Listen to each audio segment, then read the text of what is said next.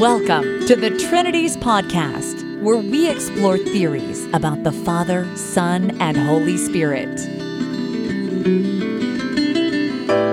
Do you love God enough to think about Him?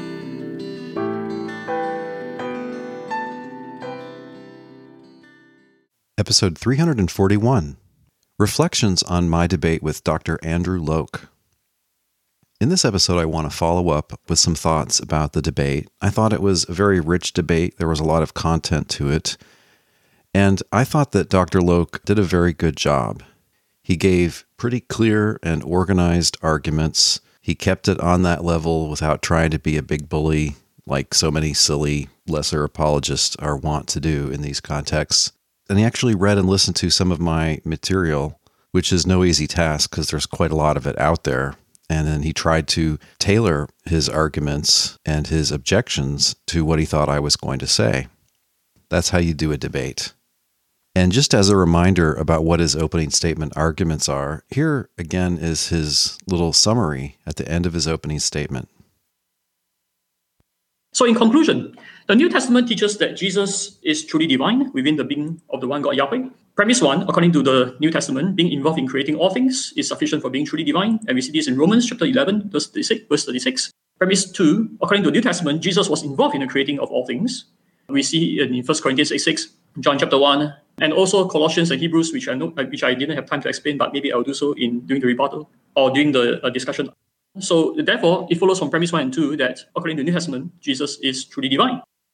In addition, I have presented another argument from John 20:28. My Lord and my God imply that Jesus is truly divine. And I have also presented another argument from 1 Corinthians chapter 1. The word epikaleo used for Jesus implied that he is truly divine. And also the genre of the letter as well, right? I explained earlier on. And finally, there are also other passages. I mentioned Philippians 2:6 to 11. And there are also a number of passages in the Synoptic Gospels as well. Matthew 28:19, Mark 14:62, Luke 24:55. These passages also imply that Jesus is truly divine. Now, I didn't have time to explain this point 4, but maybe I'll do so during the rebuttal. We'll see. So I want to highlight here that any one of these 4 arguments is sufficient to establish the conclusion that Jesus is truly divine. Any one of these arguments will be enough, but we have 4 arguments. So we have very good reasons to believe that the New Testament teaches that Jesus is truly divine. Well, he did try to fit a little bit too much in, right? He didn't really have time to go into Hebrews 1 or Colossians 1 or those other 4 verses that he threw out there. He probably could have cut those from the presentation. But about his 4 arguments, honestly, I think I did a pretty good job of rebutting all of them. About the first argument, I made the point that the Old Testament and New Testament doctrine is that there is exactly one creator, and this is just Yahweh himself. And furthermore, Yahweh turns out to be the same person as the Father in the New Testament. So then the background assumption of the whole New Testament is that the Father and no one else was involved in creation. And this is a very good reason to look for other interpretations of those famous alleged Christ creator passages.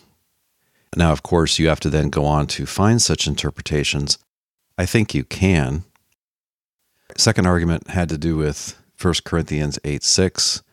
I think I did a good job of showing why we need not take that passage as having to do with creation. That is, teaching a doctrine of 2 creators, a direct creator and an indirect creator, through whom God acted. And as I pointed out, if God created through you, then you're not the creator in the Old Testament sense, because the assumption there is that you're the ultimate source of the cosmos, not just somebody who is involved somehow. While we're on it, I did want to make an additional point about 1 Corinthians 8:4-6. Dr. Loke was pushing the point that one way that the Jews distinguish their God from the alleged deities of the nations is by saying that their God alone created the world. Yeah, that's exactly right. These other deities didn't have anything to do with it. Whatever they are, they're not of the same status as God, whether they're pure fictions or just some kind of lesser unseen beings. That's right.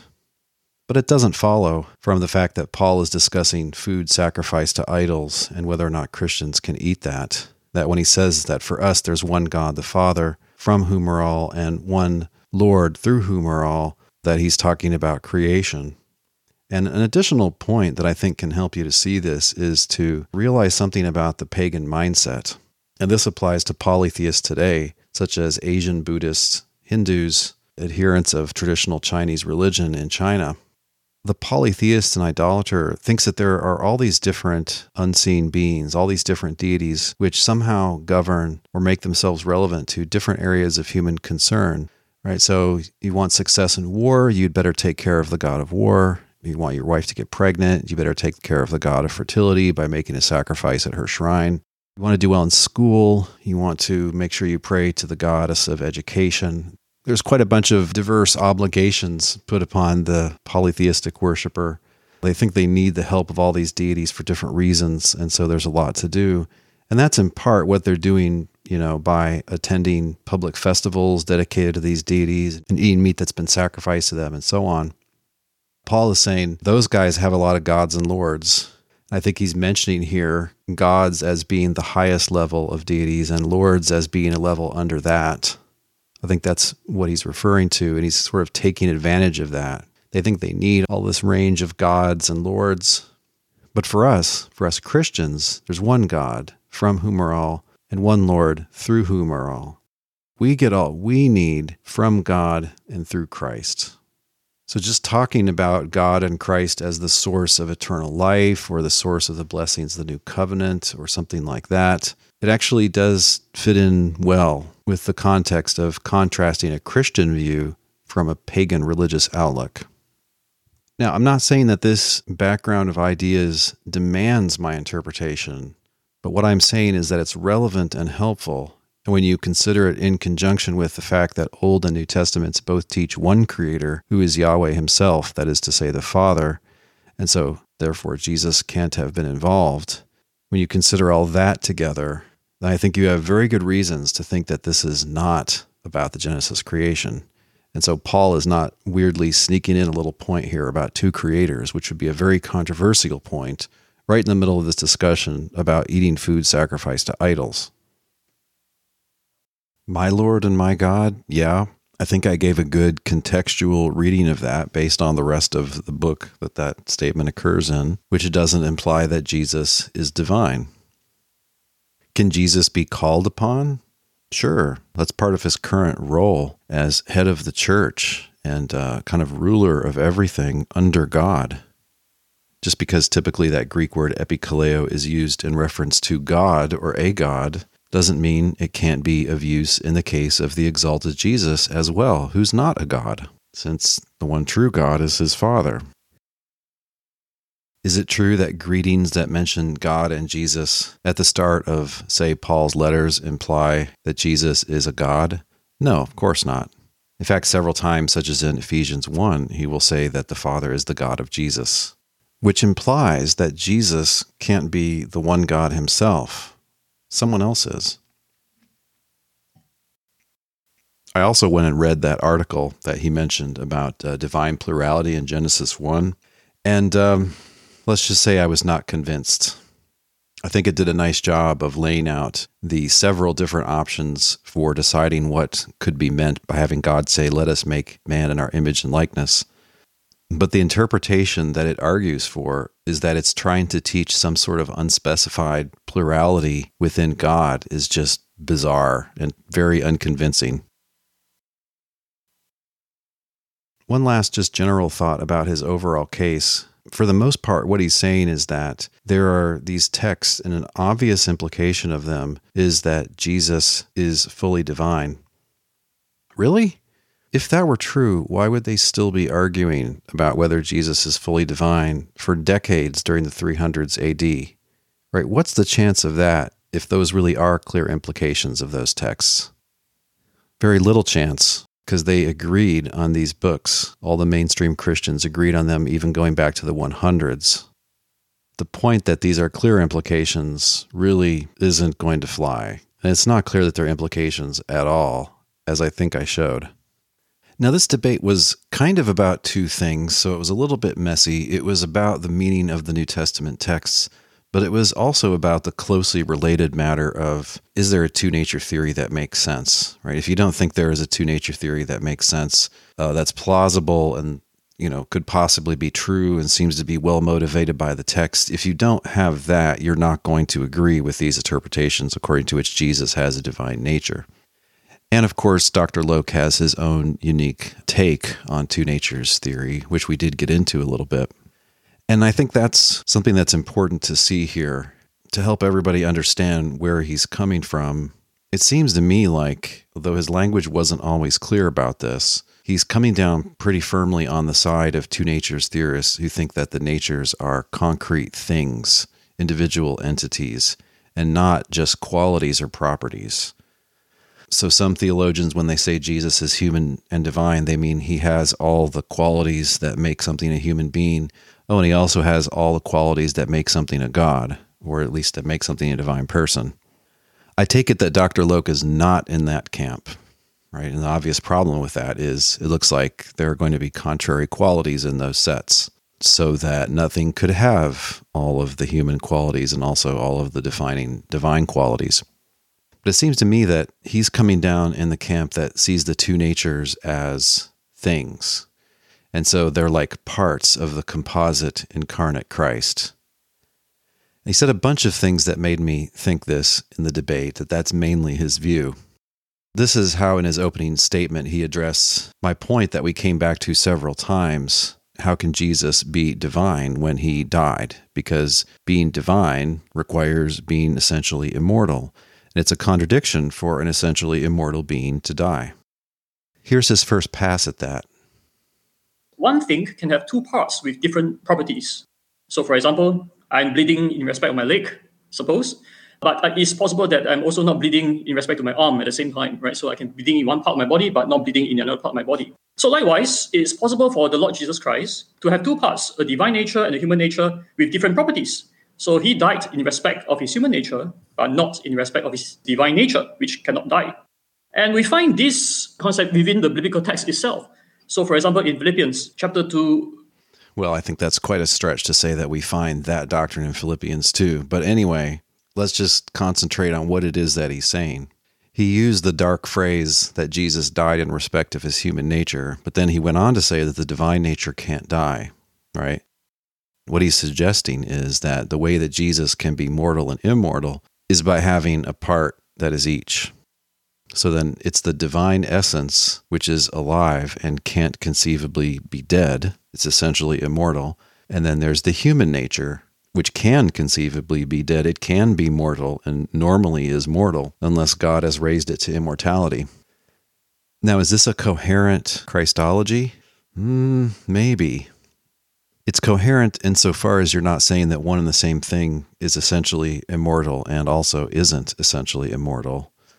Right, so by dividing up those properties between the parts, you're avoiding that sort of contradiction, that sort of impossibility. However, now you're saying that there's this Christ who has two natures. He's a composite.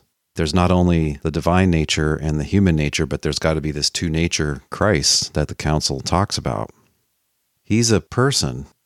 Now, can a person be composed of two parts, each of which are also persons? That, I think, is unclear. I'm inclined to think it's impossible, although I'm not sure I can demonstrate that it's impossible by an irrefutable argument. But suppose I'm wrong about that. Suppose you can have a person which is composed of two other persons, which are its parts. Still, you clearly have got too many persons in your Christology. To be immortal is to be alive and to be immune from death. And if the divine nature is that, then the divine nature is a living thing. And he also seems to want to say, as I mentioned later in the debate, that this thing is what is omniscient, omnipotent, perfectly morally good, immune from temptation. All of this implies that the divine nature is a divine person. Okay, but then if the human nature is the thing which dies, to die, we're talking about a human death, that's a loss of a human life. A human life is the kind of thing that can only be had by a human person. And so it looks like he's implied that the human nature is a man. It's a human person. Now, this is exactly what the famous 3rd century theologian Origen thought. I don't think he believed in a composite Christ, but he thought there were two persons there, an eternal divine person and also a man. But surely this is a crazy Christology that can't be squared with the New Testament. Right, in the New Testament, the words that refer to Christ, such as the Son of God or Jesus, Jesus of Nazareth, etc., these are not ambiguous terms that could refer to one of two different characters. They're all co-referring terms. Like, this is just reading comprehension of the New Testament. So there's only one unique Son of God, only one Christ, only one Jesus in the New Testament. And this is explicitly said to be and always portrayed as being a man. So there's no room for this other guy. Now, there's another interesting angle here. Go back to his example that he has, say one body part that's bleeding, another part that's not. You would say if poor Dr. Loke was in this condition, say his arm is bleeding, but none of his other parts are bleeding, you would say then that Dr. Loke is bleeding. So you would say that he's bleeding because, strictly speaking, a part of him is bleeding. Would you say he was not bleeding because his other arm and his legs are not bleeding? No, you wouldn't say that. So you can't always describe the whole a certain way just because, strictly speaking, it's the part that is that way. Okay, now think about this eternal divine person. According to Orthodox theories, once upon a time, this eternal divine person existed, but this human nature that we're talking about did not exist. So we know just by that having this particular human nature is not essential to that eternal divine person. And as truly divine, it would seem that this eternal divine person has to be by his essence immortal. Now, dying is the loss of life. When Jesus gets crucified on the cross, is this in any way going to stop or interrupt any aspect of this eternal divine life, which consists of omniscience, omnipotence, moral perfection, and so on? It would seem not. It had this life before it had a human nature. If now the human nature can be said to die or is even fully destroyed, that's not going to keep this divine life from just rolling along as normal.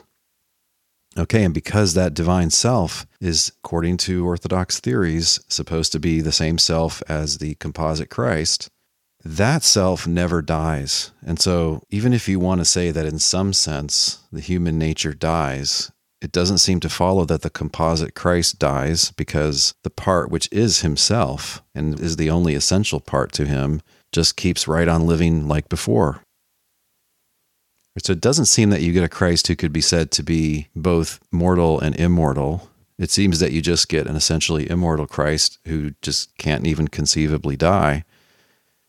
Well, that doesn't seem to be a man. That sounds like Docetism, a doctrine on which Jesus is only apparently a man.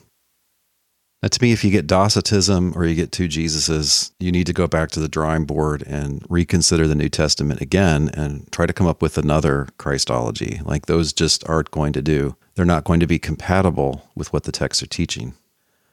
Again, consider how this is supposed to work in the case of being created or being uncreated.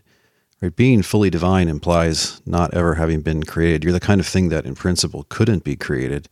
Whereas being human implies being a creation of God, right? Part of this human lineage, which was put into motion by God. If there's only one Christ, and you say he's human and divine, and humanity implies being created and divinity implies being uncreated, you're just trying to push a contradictory Christ on us. And it's no good to change the subject and just want to talk about his parts. Well, the divine nature is uncreated, and the human nature is created. Great. Okay, well, what about Jesus, though? Because that's what my question was about. Again, it looks like the answer ought to be Jesus has a created part, but it's a part that he could and used to exist without, whereas the one part that's really essential to him, his divine nature, is uncreated. So it looks like just straightforwardly, Christ, that is the Son, Jesus, has to be uncreated, because in all possible worlds, he is never created. Now, that he has a created part is an interesting point, but it doesn't make him, the whole Christ, created. So again, it looks like we're faced with Docetism, something which simply isn't created, but okay, maybe has a created part, doesn't seem to be a human, because any human is part of God's creation. But a docetic Jesus cannot be squared with New Testament Christology. When the Trinities podcast returns, how easy is it to rule out any kind of subordinationism about the Son?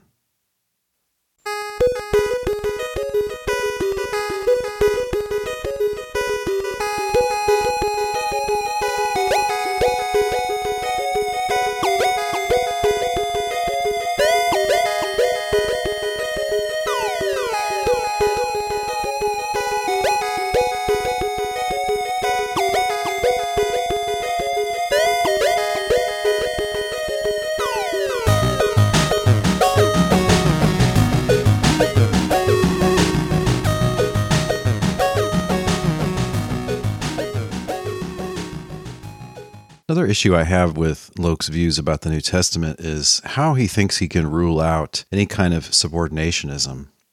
So even if Jesus pre-existed, it doesn't follow that he's divine. And even if he's involved in creation, as I pointed out, it doesn't follow that he's divine, because he might not be the ultimate source of creation.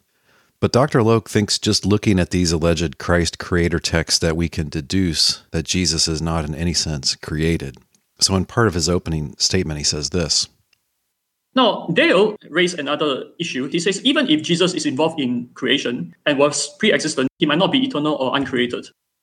First of all, 1 Corinthians 8:6 says that the Lord Jesus, like the Father, is distinguished from all things. So Jesus Christ is not part of all things. All things, the creation, is from the Father. Jesus is not part of all things. Therefore, Jesus is not part of creation. Jesus is uncreated. And I think that's a fallacy right there. For a couple hundred years, you had highly informed interpreters of the New Testament who bought into this two-creator theory, people like Justin Martyr and Tertullian and Arius, who could look at this passage and see it as perfectly consistent with their subordinationism. And it's not too hard to see how. When it says that through this one was created all things, if that's how you're going to take John 1 and 1 Corinthians 8:4-6, the all things in question would be the things that were the result of the Genesis creation. Not all things whatsoever, right? Because it wouldn't include God, for instance. Okay, but if Jesus isn't a part of the Genesis creation, how does it follow that he himself was never caused to exist? Is it self-evident somehow that there was only one creation? Why couldn't God bring this divine person into existence before creation? Then he wouldn't be part of that creation. I don't know. I don't think you can rule this out. There's nothing about the grammar there, even if you're going to think that they are teaching that Christ was involved in the Genesis creation. There's no implication there, or even a clear assumption that Jesus is eternal, that he's fully divine, or that he was never in any sense caused or created. It's just not there. Now, if the New Testament authors had wanted to say that Jesus was eternal, or that he had a divine nature, or that he was never in any sense caused to exist or created, they could have said that, but they didn't. Now, I'm sure that a lot of Unitarian Christian listeners to the debate were, like me, surprised that he wanted to put such a weight on one of our favorite texts, which is 1 Corinthians 8:4-6. And it's a favorite Unitarian text because it says that for us there is one God, the Father. What's happening there is the words the Father are there to specify who the one God is. That's what they're doing in the sentence. Just as the words Jesus Christ are there to specify who the one Lord is. If I say, this is my wife, Candace, the point of the proper name is to give some further information about just who that wife is. When in the New Testament they mention one God, the Father, the point is to tell you who the one God is. It's to give further information. It's to further specify the subject in question. Also, you may have noticed that he easily brushed off one of our other favorite passages, which is John 17:1-3, in which Jesus, praying to God, refers to him, that is to the Father, as the only true God. Now, of course, Dr. Locke is well trained in logic, and he knows how you would standardly translate an only statement into first-order logic with quantification. If somebody is the only true God, that's to say that this one has the status true God, and, here's the second claim, for anything whatever, if that one is true God, then that one just is the one we mentioned before. It reflects an assumption that the one God and the Father are one and the same. But he comes at the text with a certain way of looking at them, which causes these obvious implications to just bounce right off of him. And you can hear it, among other places, here at about 14 minutes in the debate. Dale has another objection. He claims that in 1 Corinthians 8:6, the Father equals to God and Jesus equals to Lord, therefore Jesus is Lord but not God.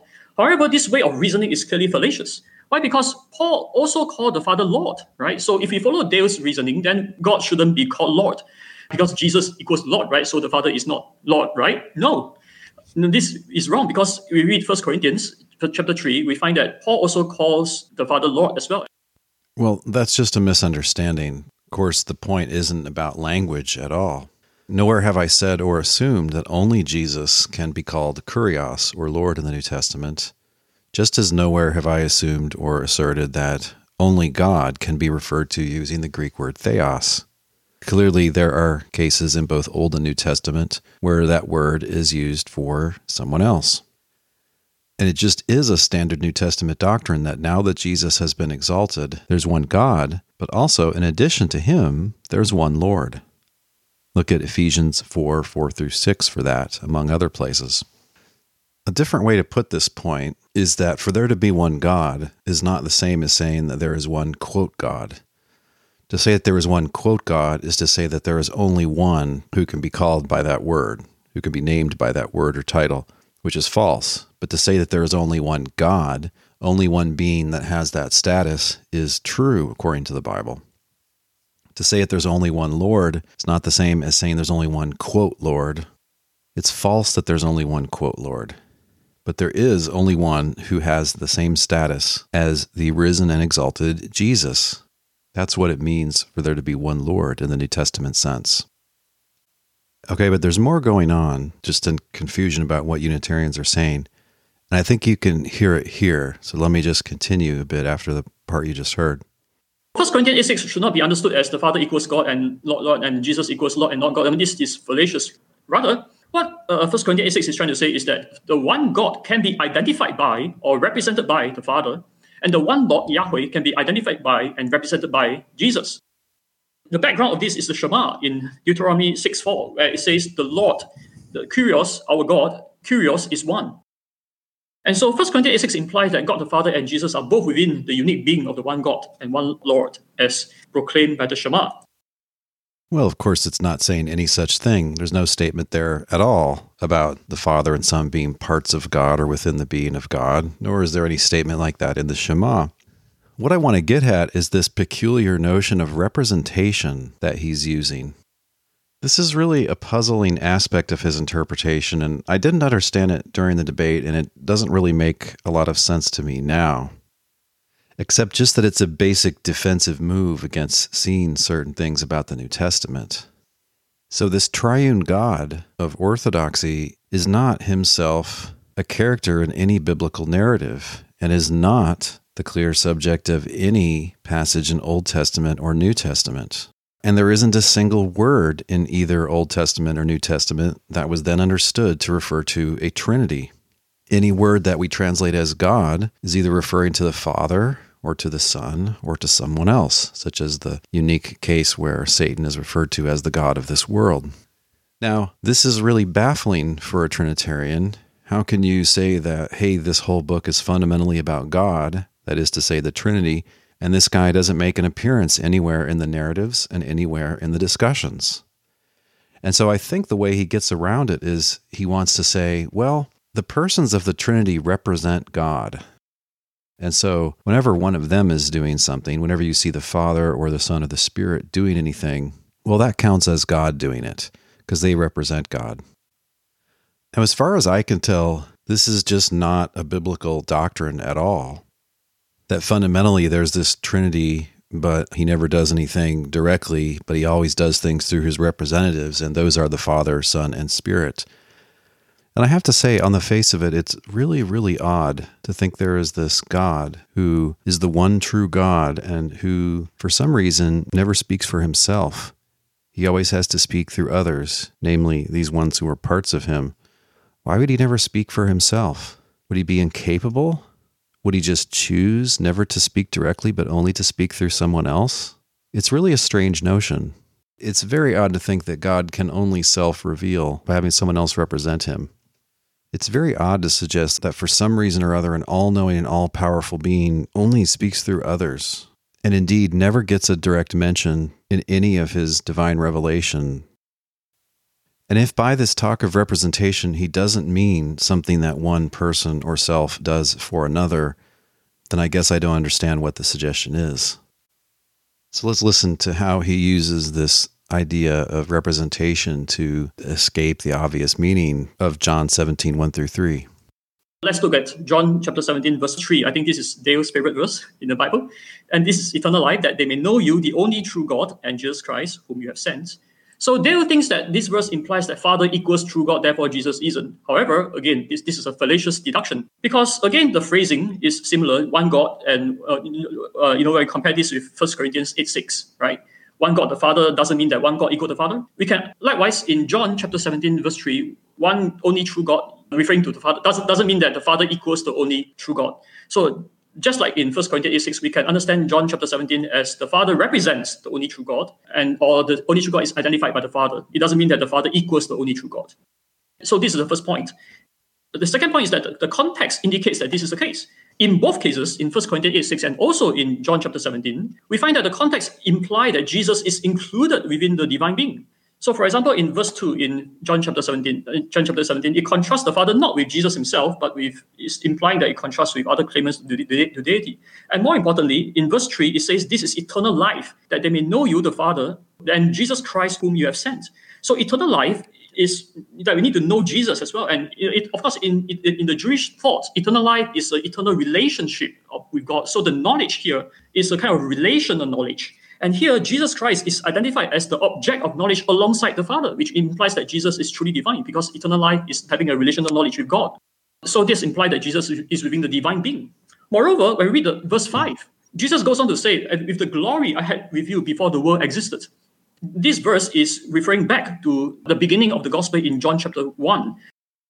Well, let's not go into that. To say that eternal life consists in knowledge of the Father, who's the one true God, and also of the Son, who's the man Jesus, no, that doesn't imply that Jesus is God or that he's fully divine. Yes, a Jew would normally assume that God is the source of all life and that God will be the source of eternal life. And also, we read in this same gospel, John 5:26, "For just as the Father has life in himself, so he has granted the Son also to have life in himself." So Jesus is a source of eternal life as well by God's granting this to him.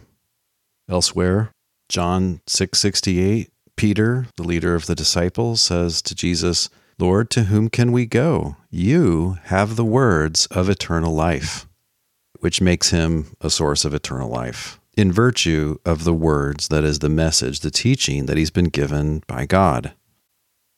Back to John 17, verse 8, Jesus prays, "For the words that you gave to me, I have given to them, and they have received them and know in truth that I came from you, and they have believed that you sent me." Is this passage, or 1 Corinthians 8, 4-6, teaching that Jesus is internal to the being of God or that Jesus is a part of God? On the face of it, no. It's neither stated, nor clearly implied, nor clearly assumed. So this idea of the persons of the Trinity, quote, representing God, I don't think it's part of the proper interpretation of any text in Old Testament or New Testament. And one way that I think it really interferes with understanding the New Testament is that in the New Testament, the Father is not a representative of God.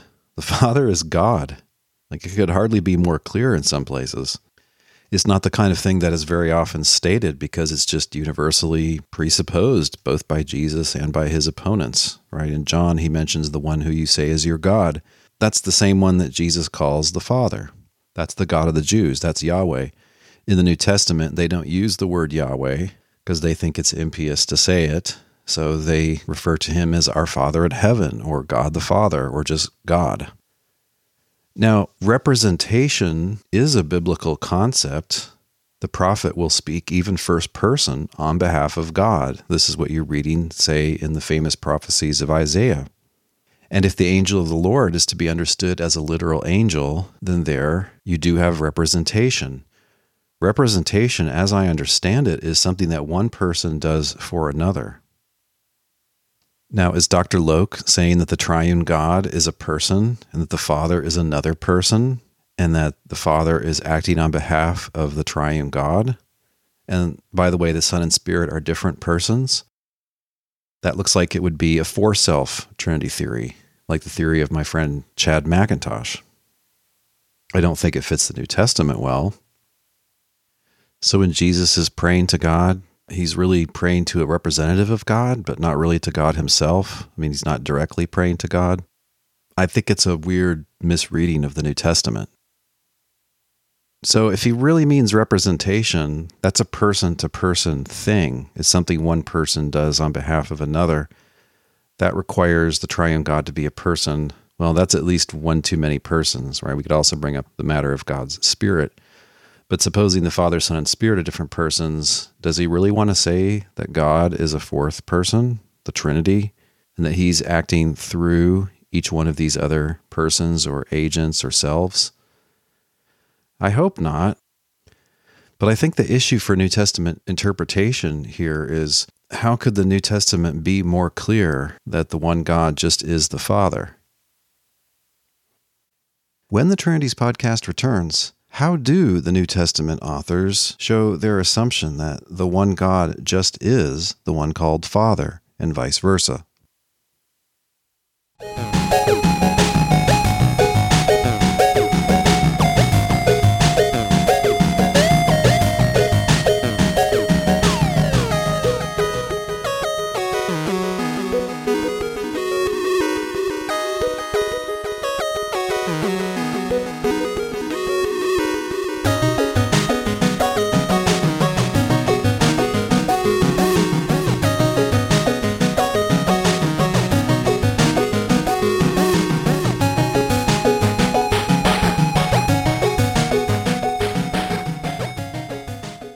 This, I think, was maybe the most significant loose end from the debate. Dr. Locke's appeal to representation versus my claim that in the New Testament, the one God and the Father are one and the same. Here's one place where it came up. They'll keep saying that the Father equals the one God. But I already explained in my opening statement that this is false. The text doesn't say that the Father equals the one God. It can be taken as the Father representing the one God. He is one person within the one God. So he can represent, it doesn't imply equivalence. And therefore, your objection is without basis. Equivalence is implied in many ways, which we can talk about if we have time. And it turned out we didn't have time to talk about those other ways. So I want to do that now. It's not just that the Father is called God that makes me say that these authors think that the one God and the Father are one and the same, but it's a whole pattern of language. And I talk about this in my podcast 189, The Unfinished Business of the Reformation. But let me just show you a couple of different ways in which these authors betray their assumption that the one God just is the Father, which, by the way, would exclude the Father from being a mere representative of God. So what are some of these ways in which they show this assumption?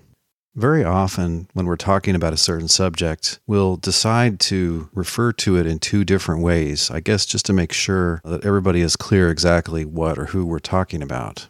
So the second reference will come in just kind of an extra clarifying or redundant clause in which the person or thing is referred to in a different way. So you see this, for instance, in the New Testament regarding Jesus. Mark 1:1, the beginning of the good news of Jesus Christ, the Son of God. Jesus Christ and the Son of God are assumed to be co-referring expressions. It's just making sure that we're absolutely clear who we're talking about by referring to him by two different titles.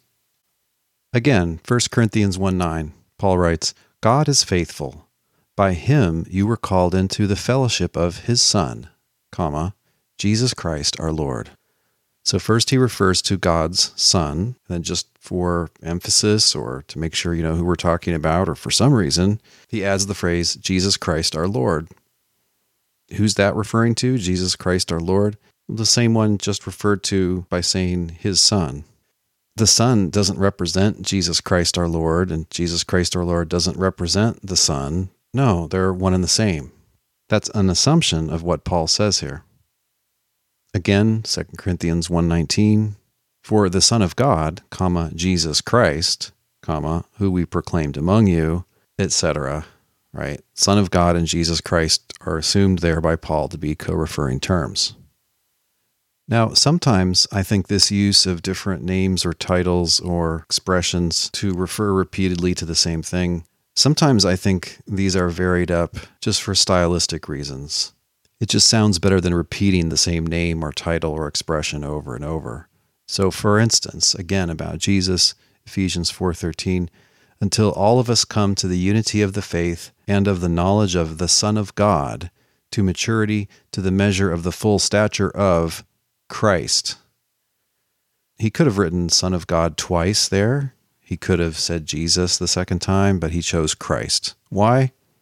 Why not? It sounds better to vary up the things that you're calling the subject of the sentence. Again, 2 John verse 3.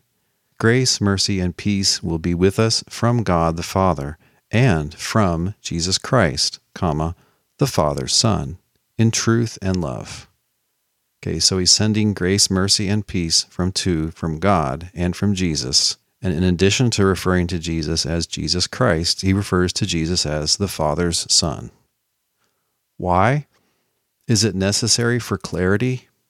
It can be in some contexts. I don't think it is here. It's probably just for stylistic reasons. He just wants to refer to him twice there, and so he does that by using co-referring expressions. In the New Testament context, Jesus Christ refers to the same one as the Father's Son, or the Son of God, or Christ, etc. Jesus Christ doesn't represent the Father's Son. The Father's Son doesn't represent Jesus Christ. Those are just one and the same. I think we all understand this about this type of speaking and writing, this phenomenon that I'm talking about. Now, this is done not only respecting the Son, but with regard to the Father as well. So we read in John 6:45, "It is written in the prophets, and they shall all be taught by God. Everyone who has heard and learned from the Father comes to me." Now, it would mean the same thing if he wrote, "They shall all be taught by God," and then went on to say, "Everyone who has heard and learned from God comes to me."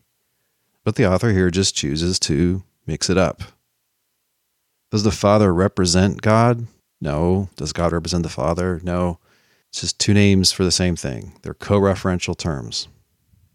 Jesus' enemies, arguing back in John 8:41, Jesus says to them, "You are indeed doing what your father does." They said to him, "We are not illegitimate children. We have one Father, God himself." Now, this is a case of clarifying who is meant. They're not going to accept that their father is the devil. When they say they have one Father, the one that they're calling their one Father is God himself. So again, in the context, they're referring to the same one in two different ways. The Father doesn't represent God. Father just is God, and vice versa. Or the author of this gospel in John 13:3 writes, Jesus, knowing that the Father had given all things into his hands, and that he had come from God and was going to God, and then he continues on. Right, God and Father here are co-referential. He could just as well have written, Jesus, knowing that the Father had given all things into his hands, and that he had come from the Father and was going to the Father. But I think the author just thought that would be kind of stylistically awkward to say the Father, the Father, the Father. And so he does repeat God, but rather than putting it in here 3 times, he uses the expression the Father 1 time instead.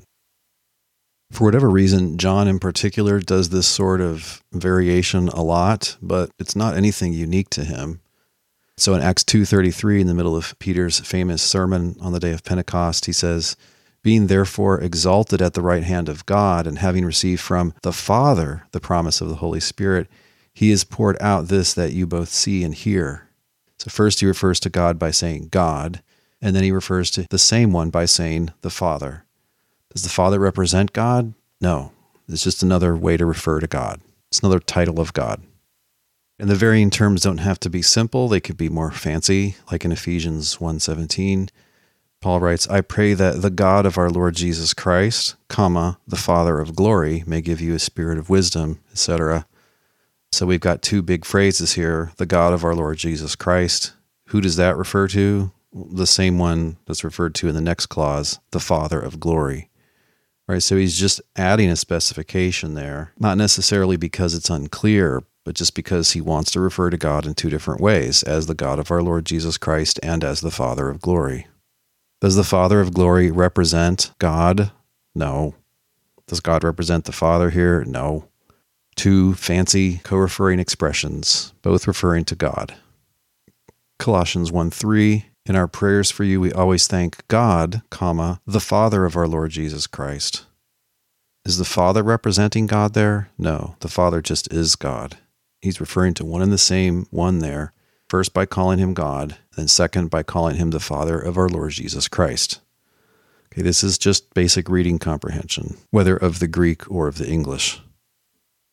James 1:27, religion that is pure and undefiled before God, the Father, is this, to care for orphans and widows in their distress and to keep oneself unstained by the world.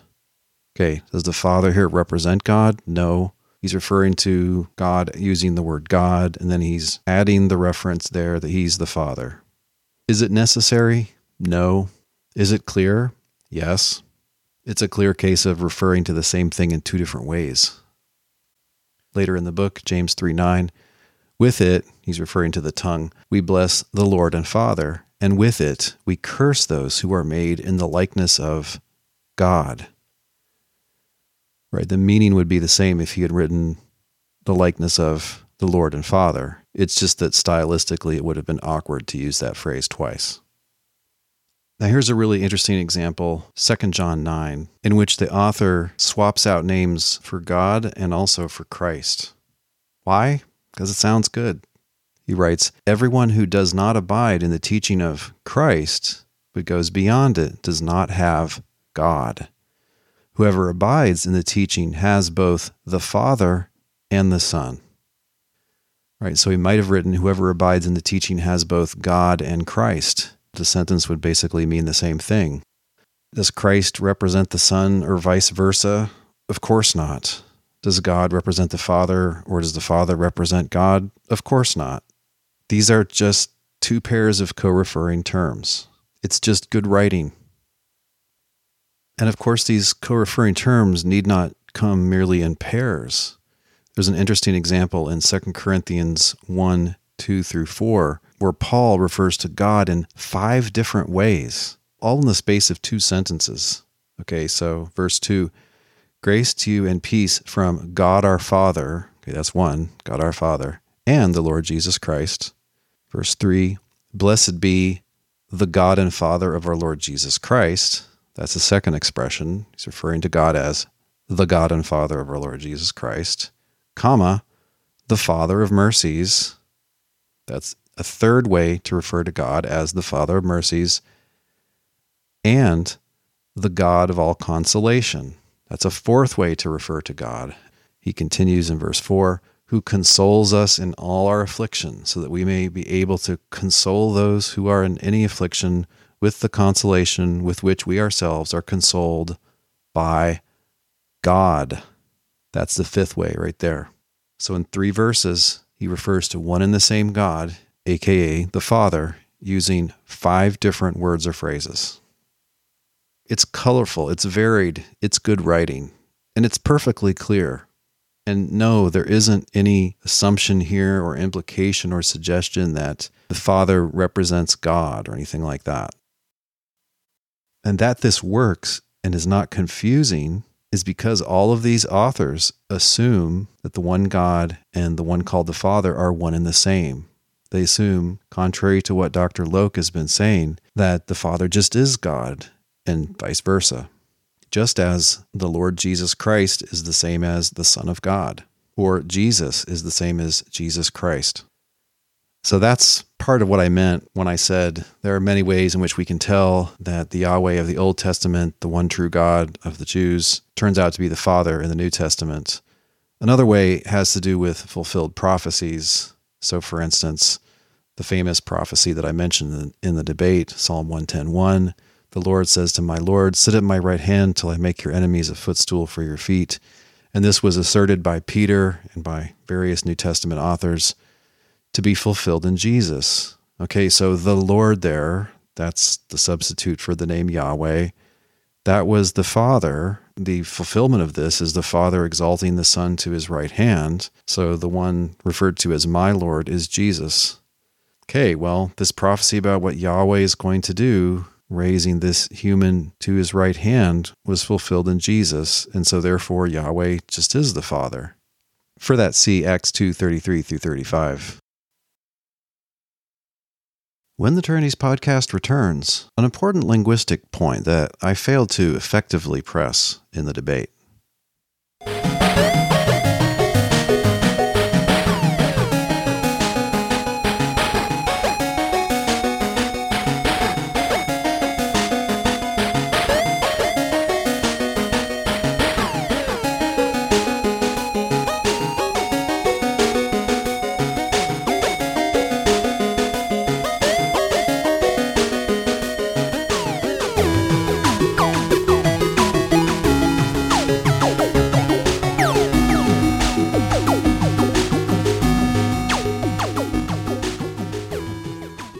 point that I think I didn't effectively press has to do with the New Testament uses of the word kurios, which we translate as Lord.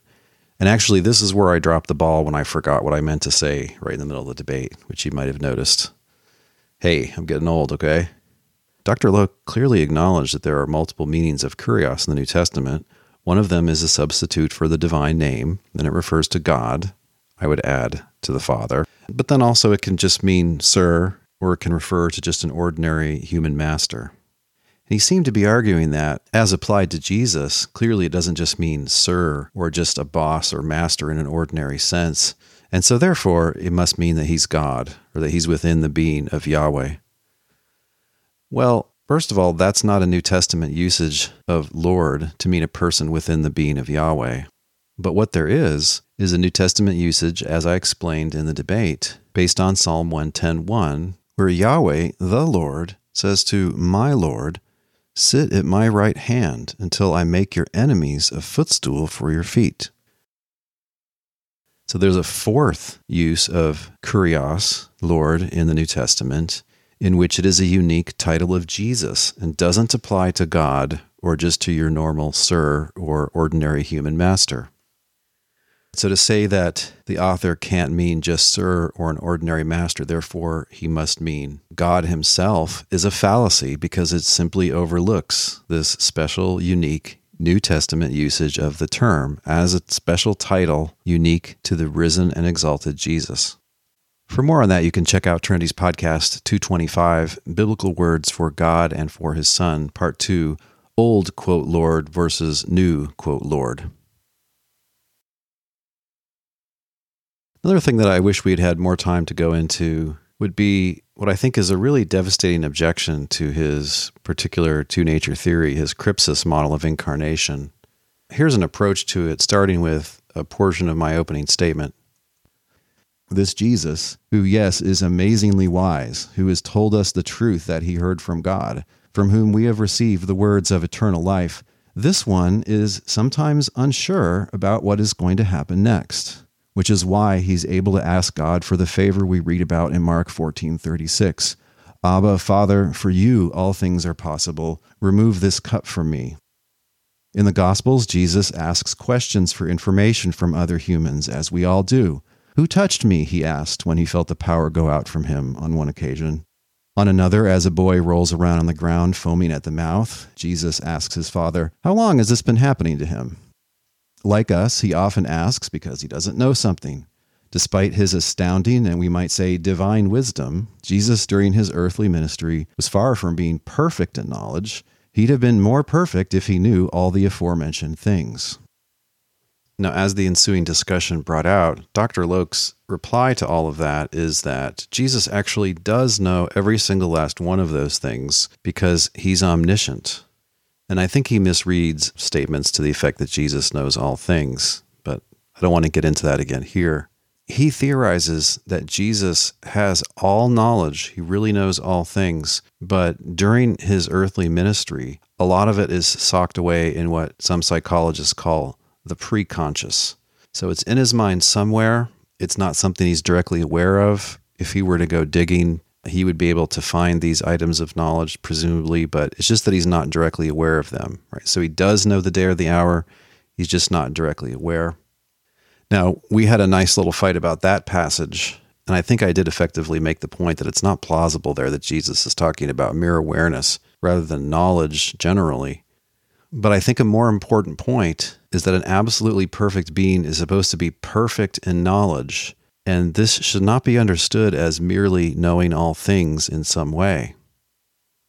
Perfection in knowledge should require, I think, to be as certain as one could possibly be about these things that one knows. And I think it should also include immediate, direct awareness of all that one knows. A being which knows all things, but 99.9% of it is socked away in his preconscious, is not as great as a being which knows all things and is directly aware of all that knowledge that he has. And so a perfect being has to have more than just any old kind of omniscience. So I don't think that this Crypsis suggestion really shows how a human Jesus could have the divine sort of knowledge. Another point which I made all too quickly is this sort of strategy wouldn't seem to help with divine attributes that aren't mental. You can't take something like aseity or uncreatedness and just sock it away in the divine preconscious. It doesn't work. And again, still all of this, I think, requires what I mentioned at the start of this episode, which is distributing the divine and human attributes between these two different parts of Christ. But then again, that doesn't work because that will make the divine nature a divine person and the human nature a human person. And again, there's the more general consideration, which I think is really evidentially important, that the New Testament authors, while portraying Jesus as being limited in knowledge, or less than divine in what kind of knowledge he has, never lift a finger to warn us against inferring that he's not divine. Now, if they thought he was divine, they would warn us, but they don't. And this is good evidence that they don't think that he is divine in the full sense, which implies having the God type of knowledge or the other divine attributes.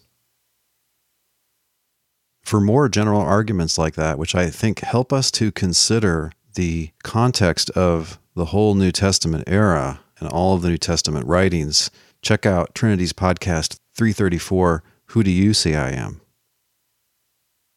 Now, in his rebuttal, I think he made a bit of a strategic mistake. He spent too much of his rebuttal time trying to refute a claim that Jesus suffered from impure motives. I think by that he meant motives such that you're blameworthy if you have them, right? So you're just a sinner by virtue of having that motive.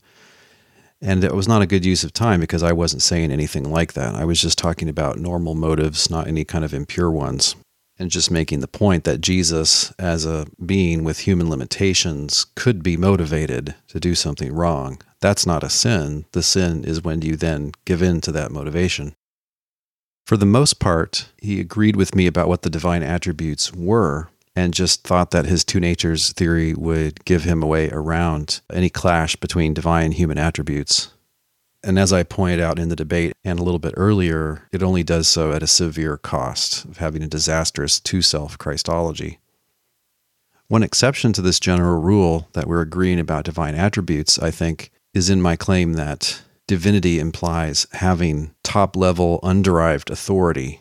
I mean, he just has to deny that because Jesus is obviously under authority, and yet he wants to say that he's fully divine. But I think that supervenes on other divine attributes, just God being ultimate and being the free creator of all else, and his being perfect. I think he is just going to necessarily be top level in authority and not be under another. There's also, I think, a disagreement between us about what humanity involves. It seems obvious to me that humanity implies the possibility of having limited knowledge. Not that it demands having limited knowledge, but that it implies that it's possible for you to be limited in knowledge.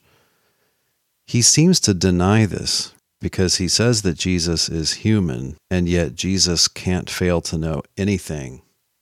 Never mind that it's not all in his direct consciousness.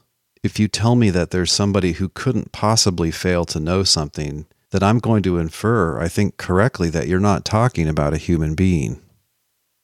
As we all know, humans can and typically do have a very limited perspective, and there's quite a lot that gets past us. A similar concern, I think, applies to the concept of divine power. It's not just omnipotence in the sense of being able to do anything.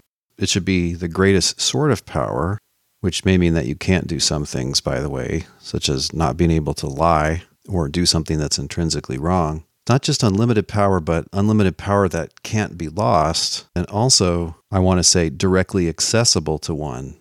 So it's not that you can do anything, but it takes a lot of effort. You'd have to go through a big series of steps to do most of these things.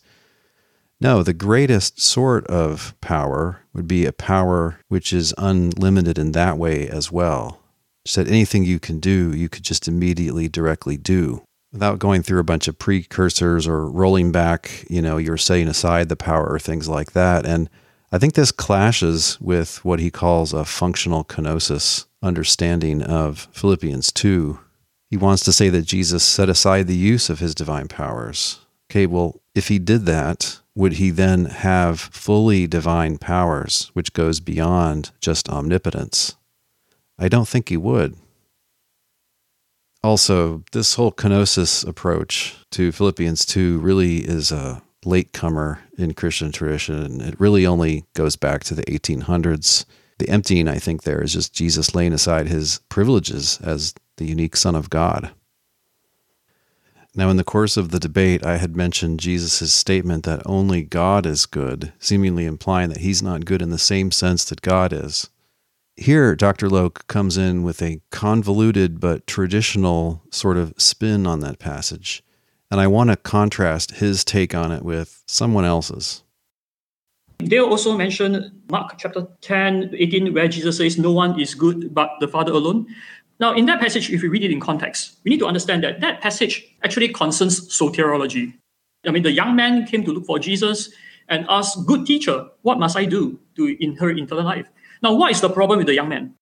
He's too self-righteous. He thinks that he has obeyed the law, and so he's using the word good, right, in a very loose way. And so Jesus corrected him by saying that, "Why do you call me good? Do you understand what the word good means?" Right? Now, Jesus is not denying that he's good. He's actually trying to make the person reflect on what does he understood by the word good. And only God is good, right? Which means that all human beings are not. But Jesus is not denying that he himself is good. He's saying that, "Why do you call me good? When you call me good, do you know what you're talking about?" Right? That's what Jesus is saying. That's the point, right? Because that passage concerns soteriology. And then Jesus goes on to expose his hypocrisy and to ask him to sell everything, which the young man wasn't willing to do, right? So it shows that he's not truly good, right? Unlike Jesus, right, who was willing to give up everything for us when he died on the cross. So the context has to do with soteriology. What must I do to be saved? Does it follow here that Jesus is not, as it appears on the face of it, disavowing goodness in the way that God is good? Is he just challenging the guy for speaking sloppily about goodness or not realizing, what he's saying about Jesus, where of course Jesus is fully assuming that he is good just as the one God is good? I don't think so. Here's another treatment of that passage by the famous Unitarian Christian Thomas Emlyn in his An Humble Inquiry. And I'm reading from the modernized edition just published by the Unitarian Christian Alliance. Starting on page 53, he writes, "Another infinite perfection that must be in the deity is supreme absolute goodness. All nations have consented to this by the light of nature, that the Greek ta agathon, the good, and the Latin optimus maximus, best and greatest, are the main titles of the supreme. As the orator says, he is one than whom nothing better, nothing greater can be conceived, the fullest and highest of all that are called good, for indeed all other goodness is derived from him. But the Lord Jesus explicitly disavows this description, good." Now he's quoting Mark. "Jesus said to him, 'Why do you call me good? There is none good but one, that is, God.'" Here it is most evident that he distinguishes himself from God as not the same with him, and denies of himself what he affirms of God. And as to that divine perfection of supreme infinite goodness, he challenges the man for presuming to say words which seemed to attribute it to him, in other words, goodness to Christ, and leads him off to another who alone is good in a higher sense. It's astonishing to see what violence is done to the sacred text by those who maintain the equality of Jesus Christ to God his Father. How strange it is to suppose that our Lord's meaning is, "I know, man, you do not understand me to be God as I am. Why then do you give me the title belonging to him only?" There's not one word in the context which suggests this. Christ never challenges the poor man with this, that he thought too lowly of Jesus, as they suppose, but quite to the contrary, that he thought or spoke too highly of him. And truly, if the man's error was thinking too lowly of Christ, while his words otherwise were fairly enough applied to him, I cannot think our Lord would have rebuked him in that manner. For instead of keeping him still on the right subject and correcting his wrong conceptions about it, he seems clearly to carry him off to another from himself, as not the right subject, without correcting his thoughts of Christ at all. And for what purpose could Christ rebuke him in such a way that he never tells him what his mistake was, but rather tempts him to run away into another mistake? But rather than thinking too lowly of Christ, it'd make more sense, if anyone back then actually thought this, that the man thought Jesus to be God. For if he thought Jesus to be the supreme good, that is to think of him as God. If he only meant that Jesus was a less than supreme good, how could Christ rebuke him for it, since that would reflect no fault or error? And of course, those who say Christ receiving worship while on earth proves his deity can't explain why this man should give or why Christ should receive worship, as we see in Mark 10:17, unless he thought that Christ was God. But whatever the man thought, he said what Jesus Christ thought was only properly said about God, and which was too much to be said about himself, as the obvious sense of his words declares. Who has the better reading of this passage? I'll have to go with Emlyn. So that's about all I had to say about the debate. There's a lot more that could have been said, but I think I covered the most important things in this long episode. It is a major clash with the New Testament when you deny that the Father is one and the same as the one God. And his theory, by making only the Trinity God, does require that. And this is a major clash between some Trinity theories and New Testament teaching.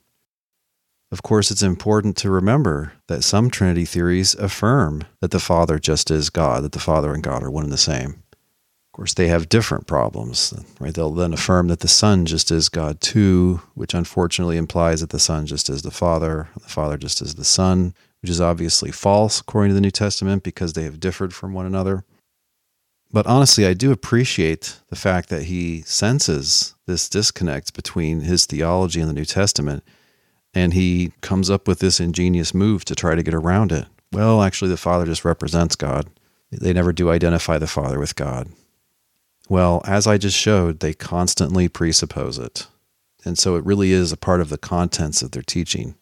When they talk about the Father, they are talking about the one God, not just some representative of the one God or one of the parts of the one God. So again, I thank Dr. Loke for a good, cleanly fought debate. I'm sincere when I say I hope we can do it again sometime.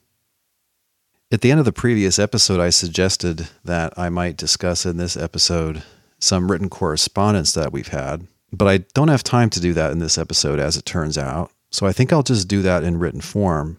This has to do with 2 blog posts I wrote under the title Bach and Loke on Jesus' blasphemy in Mark 14. So Dr. Loke, following Dr. Darrell Bock in several pieces of his scholarship, argues that there's an implication in Mark 14 where Jesus is being examined by the high priest at one of his trials. There's an implication there that Jesus is claiming divinity for himself. And I'm like, no, it doesn't happen. It's not there. It's not there even according to what Dr. Bock says. And so Dr. Loke has responded to this in written form, and with his kind permission, I'm going to make that a guest blog post at trinities.org. So you can see my posts there discussing that famous episode in Mark 14, and you can read my critique, and you can see Dr. Loke's comeback to that, and then maybe I'll have something more to say in a future post. But that's all I've got for this week, and thank you for listening.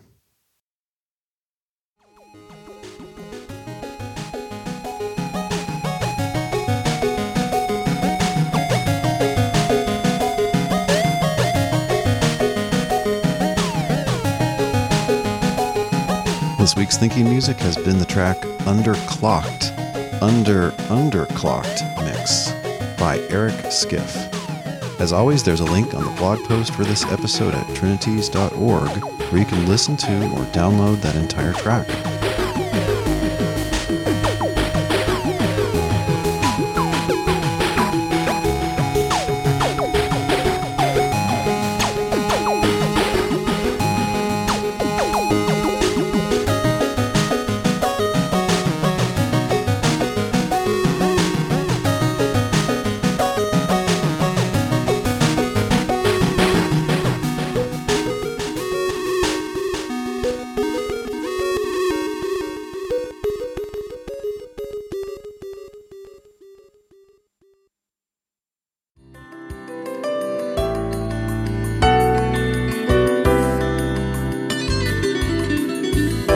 Thanks for listening.